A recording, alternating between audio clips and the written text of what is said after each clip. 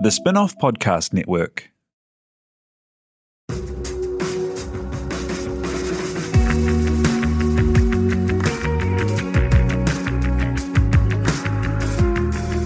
You're listening to Business is Boring, a podcast that reckons it's anything but.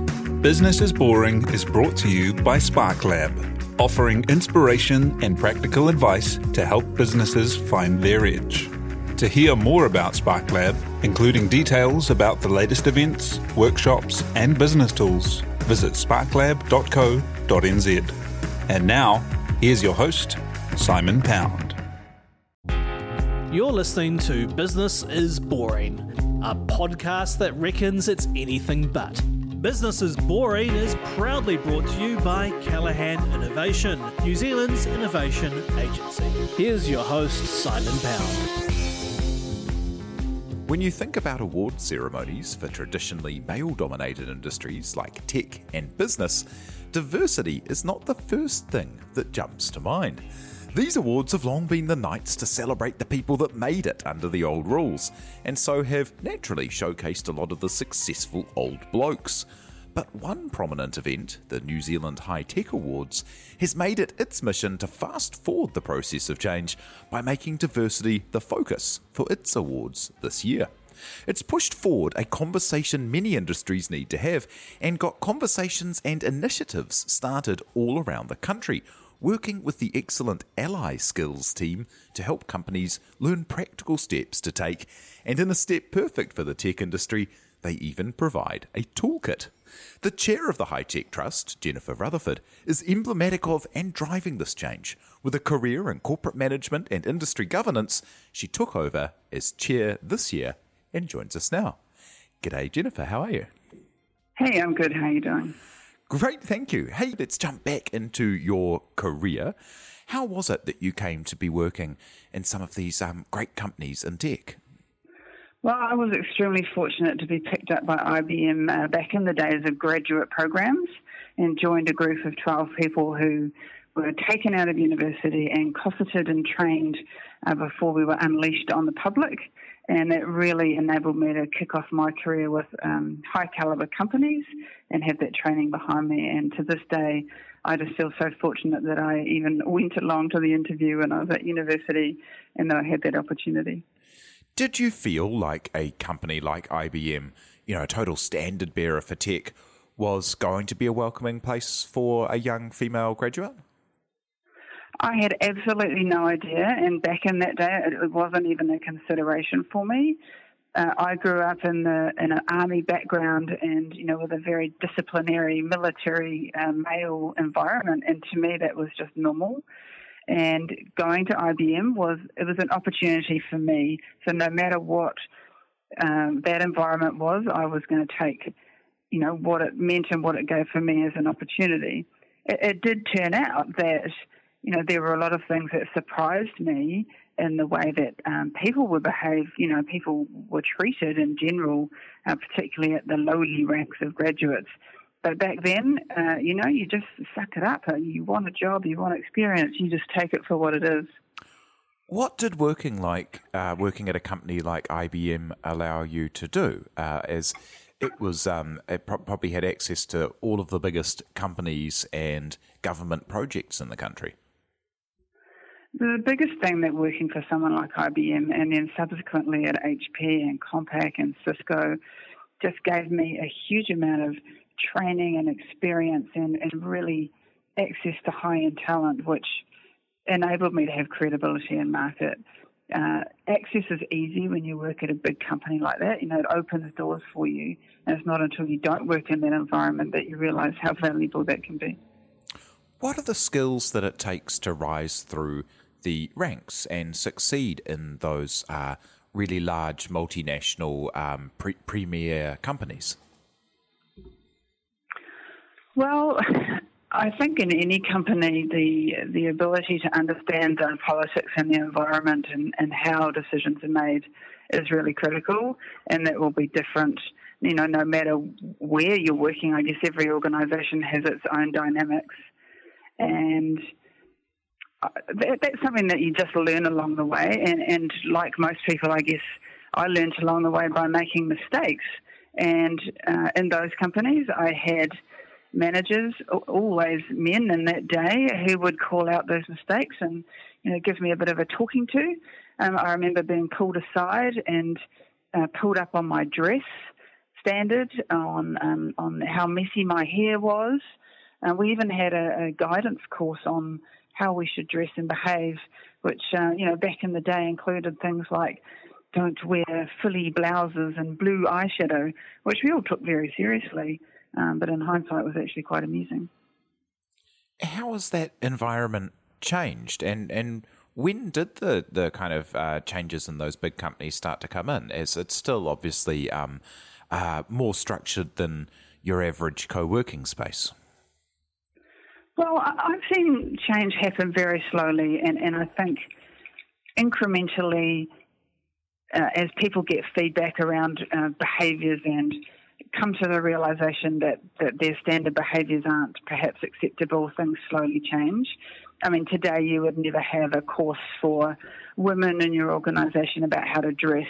There would be, a complete backlash of people going, what are you doing? And don't you dare tell us how to dress.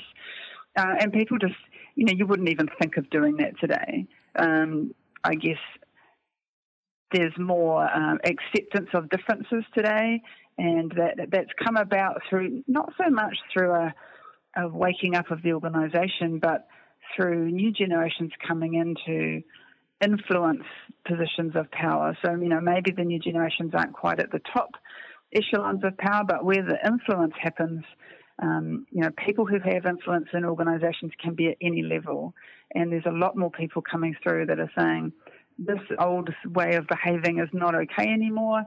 It will damage our business. It will damage our reputation. We'll lose staff. We'll lose talent.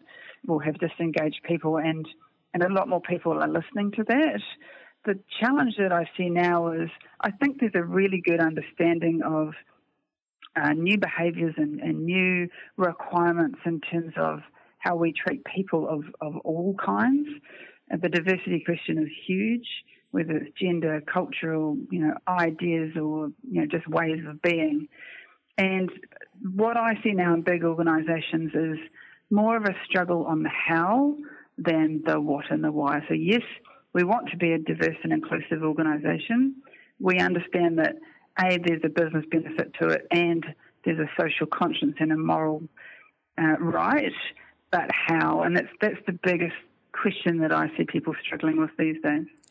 I absolutely love what you've done with the High Tech Trust with providing those practical pathways that we're going to jump to a minute. But I wonder if I might just ask as well one other thing about working in those big American companies in New Zealand.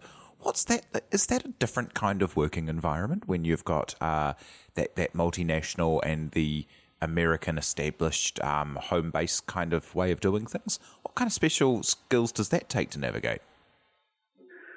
Well, I think the companies that I worked for all had enough people on the ground here in New Zealand that we had our own New Zealand culture. And oftentimes people would come over from head office from the US. They would come into our offices and they would want to stay there. They just loved our refreshing way of being very honest, of having a lot of fun in the office.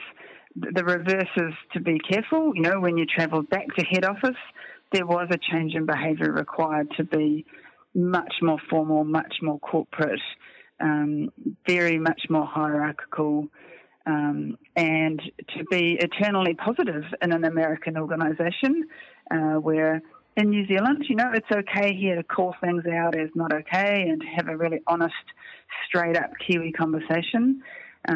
You kind of need to be careful, in my experience, in other cultures, whether that's the kind of right thing to do. And I've tripped over by being a Kiwi female Sagittarian with a bit of a tendency to kind of talk my mind, and that has tripped me up over the years, particularly overseas.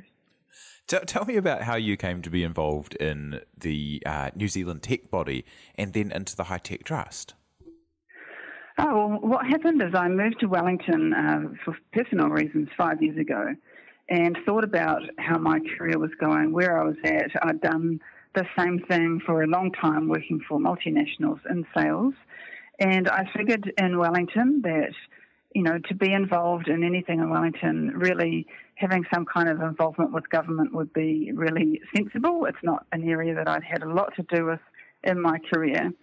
So the opportunity came up to join NZ Tech as their government relations and member director. And it was a really big decision in my career. It was a completely different change. It was outside of my comfort zone. It was a not-for-profit organisation, a very different financial proposition. But I took the chance that would be an opportunity for me to do something different, not only in my career but for myself. I think most people, as they get older, start to turn their thoughts to what is their legacy. You grow up as a teenager, it's all about you, and then you have a family and you have a career, and there comes a point where you go, what has this all been about? And when I depart this earth, what have I left behind? And when I was working for NZ Tech, I got really excited about the opportunity to help and to provide my experience into people just starting out in new tech companies, to be able to promote what was some hugely exciting little New Zealand tech company startups, or even big ones that perhaps didn't have a huge visibility. Maybe I'd never heard of them before. And so I really decided at that time that I wanted to be involved in that sector. At the time, I met Wayne Norrie, who was the chair of the High Tech Trust, and he was trying to figure out what to do about the fact that he knew that the High Tech Trust was a symbol of the old school environment that you spoke about at the beginning, that it was a very male-dominated, very patriarchal organisation and needed to change. And Wayne and I had some conversations about that. We talked about some things that could be done to start to lead that journey, to promote some change, to at least lead from the top. And then Wayne really said, well, you better put your money where your mouth is and join the trust. And so I did that. And I guess like many women, I didn't necessarily put my hand up for that role. I wasn't looking for it. I didn't have the confidence to go and try and knock on doors. It was really through having that mentoring relationship with someone else to say, hey, you've got some ideas, come and join us, to be invited, to be included, to make a difference. And how's that process been? You didn't look for the job originally, but how have you found it? It's incredibly rewarding, and firstly, just being on the trust, I was able to be a part of it, to contribute to conversations. The very first board strategy meeting that Victoria Crone and myself joined, which was the first meeting that they'd had any women at, was a really different meeting for everyone. And at the end of the day, the trustees were very positive about the change, and hadn't realised before that they were perhaps all thinking of one mind and were just sort of agreeing with each other. And it was a really good learning. The step up this year to take the chair role really required me to take another leap of confidence. And like anything, when you're outside your comfort zone, sometimes it's uncomfortable, and sometimes, you do things and you're not sure if they're right. But at the end of the day, my mission is to try and make a difference and to do my very best. And being in the spotlight this year, where we've stood up and said we want to find ways for our industry to make a difference, to accelerate change, and particularly the gender diversity, but in all areas of diversity as a sector, it can be challenging. People can not like what you're doing. People can be challenged by what you're doing. People can be very frustrated with the lack of change or the slowness of change. I personally think there's such an interesting time at the moment with, there's almost revolution in the air on the topic of diversity. There are really strong words and strong actions and attacks on the patriarchy, and this to me is just born out of the fact that there is a generation who are saying we are so frustrated with the lack of change, we've had enough, wake up world, we won't accept this anymore. And on the other side of the fence, there's a lot of people who are going, I know, but I don't know what to do. And every time I do something, I get attacked, and so I retreat. And I'm really trying to ride that line between being, shaking up change enough that things will change, but allowing people to explore the how, to figure out what they need to do without being threatened back into doing nothing.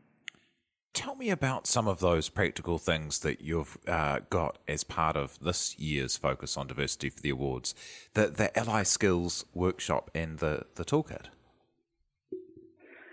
So some of the things that we're attempting to do this year is to make sure that our own internal processes are allowing diversity. So some, simple things down to the makeup of our trustees, the people that we get opinions from, and how we shape our thinking to make sure that, internally we're getting diversity of ideas.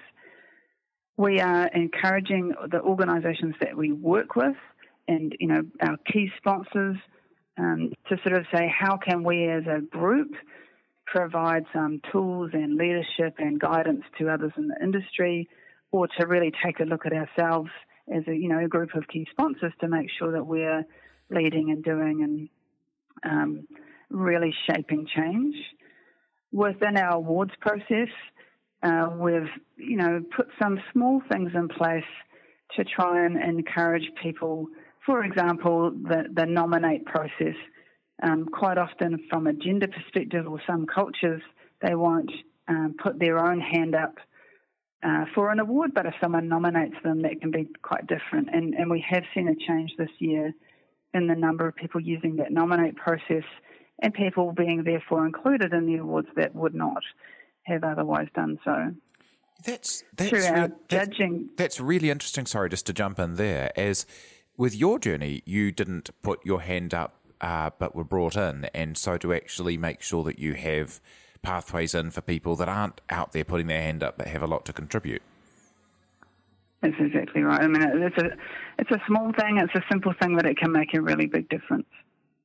Yeah, sorry, and through to the judging? I was just going to say with our judges, I mean, obviously the people that judge and decide who the winners are have a massive influence on what happens and how we represent our finalists. So we have a judging convener, and she spends a lot of time looking at the makeup of our judges, the education of our judges, trying to make sure that the process of judging doesn't in itself provide some sort of discrimination. And this year we also included a weighted question in most of the awards around tell us about your diversity and inclusion story. What are you doing as an organisation? We're trying to say, you don't have to be perfect, but you need to tell us what you're doing to ensure that you are role modelling, that you're trying to include diversity in your business. And, that will make a difference in terms of the people that make it through to the winning, to the podium on the night coming up in May. And what's the reaction been there? You've said that, people are at different stages along the journey. Have some people really embraced beginning the journey, or have some people been really proud to share what they're up to, and have some people been spurred to kind of see what they're missing? Has it been a positive process, as well as one that's, I imagine, been, whenever you challenge something that's established, maybe a bit difficult at times? All of the above, I think. Yes, it's been difficult, and there's, some people that aren't happy with, how far we've gone. But the fact that every single person who's entered these awards has had to answer that question, they've had to think about that, and for some of them, they have, implemented change, from anecdotal stories that we'll hear more on the night. I'm really proud of the fact that that is going to make a difference.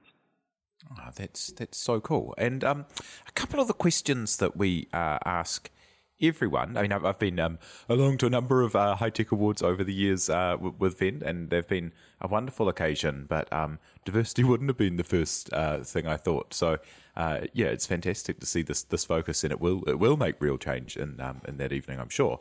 A couple of the questions that we ask everyone who comes on, are there any kind of words you live by or things you say to yourself when things get tough, or mottos or stuff that's kind of helped you get through? Well, I'm still working on that, and what I tell myself at the moment is I have a responsibility to be a role model. And so if something tough happens, if I just crawl away and go, well, it's just too hard, then what is that telling other people? So at the moment, I'm kind of giving myself the hurry up that if I'm a role model, then I have to take the right action and behaviour and really stand up to the challenge. If I don't do it, then how can I ask anyone else to? And when you get approached by people wanting to go into a career in corporates or to get into the tech industry, what's the advice you give to people? Firstly, my advice is to absolutely take every opportunity, because we learn from every opportunity, and the tech sector and corporates, you can just get so much out of them yourself, whether it's experience, fantastic pay, whether it's travel, connections. And so my first advice is to take every opportunity. And the second advice is to really try and understand the way that people transact, to understand how influence happens within organisations. I have this kind of feeling that there's a growing social conscience in our society. There's a growing belief that everything should be fair and equitable, but the reality is that that's not the way it is and hasn't been for centuries. And so my advice to people is to be very, very aware of their environment and understand the environment and the influences and the politics, and then figure out, if you're going to change them, how and who can help you. Don't be a kind of lone wolf on a crusade into a big corporate, because it can be a difficult place to be. And is there anything that you wish that you'd known earlier? I wish now, looking back on my career, that I had understood that I didn't have to conform, and that I could have asked for help, that if I disagreed with something, my choices weren't just conform or completely protest and, end up in a very difficult situation. And I didn't have very good mentors early on in my career. I just kind of went along with what I saw was happening around me, and I look back at, some of the things that happened or that I did in my career, and I regret them, and I think if I had better advice, that I would have made different decisions. That's so interesting. And now in the position you are, acting as a mentor and helping people get past those steps. Yes, well, I try, and I would love to see more mentoring and more casual mentoring. I think formal mentoring can be quite difficult. There's an onus on everyone to find a mentor, and one of the ideas kicking around in the back of my head is, how can we have some kind of casual ask a question type environment? So that might be for next year. Magic. Well, thank you very much, Jennifer Rutherford, the chair of the High Tech Trust. The awards are coming up 25 May in Christchurch this year. Can't wait to hear and see the stories of diversity that come out. And if you're interested in the toolkit and what's going on, do check out the High Tech Trust's website. Thanks so much for coming on, Jennifer. Thank you. And thank you to Alice Webb-Liddell for producing, and thank you for listening. You've been listening to Business is Boring, presented by Simon Pound, and brought to you by The Spinoff and Callaghan Innovation.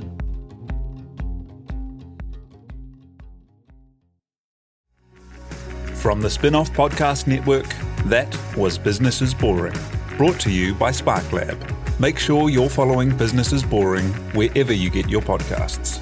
And for more information on SparkLab, visit sparklab.co.nz. Are you making the most of your KiwiSaver investment? Generate is an award-winning KiwiSaver provider with a track record of strong long-term performance. Making a smart decision now could add tens of thousands of dollars by the time you reach retirement. Book a no-obligation chat with a Generate KiwiSaver advisor today at generatekiwisaver.co.nz/get advice. A copy of the product disclosure statement is available at generatekiwisaver.co.nz. The issuer of the scheme is Generate Investment Management Limited, and of course, past performance does not guarantee future returns. The Spin-off Podcast Network.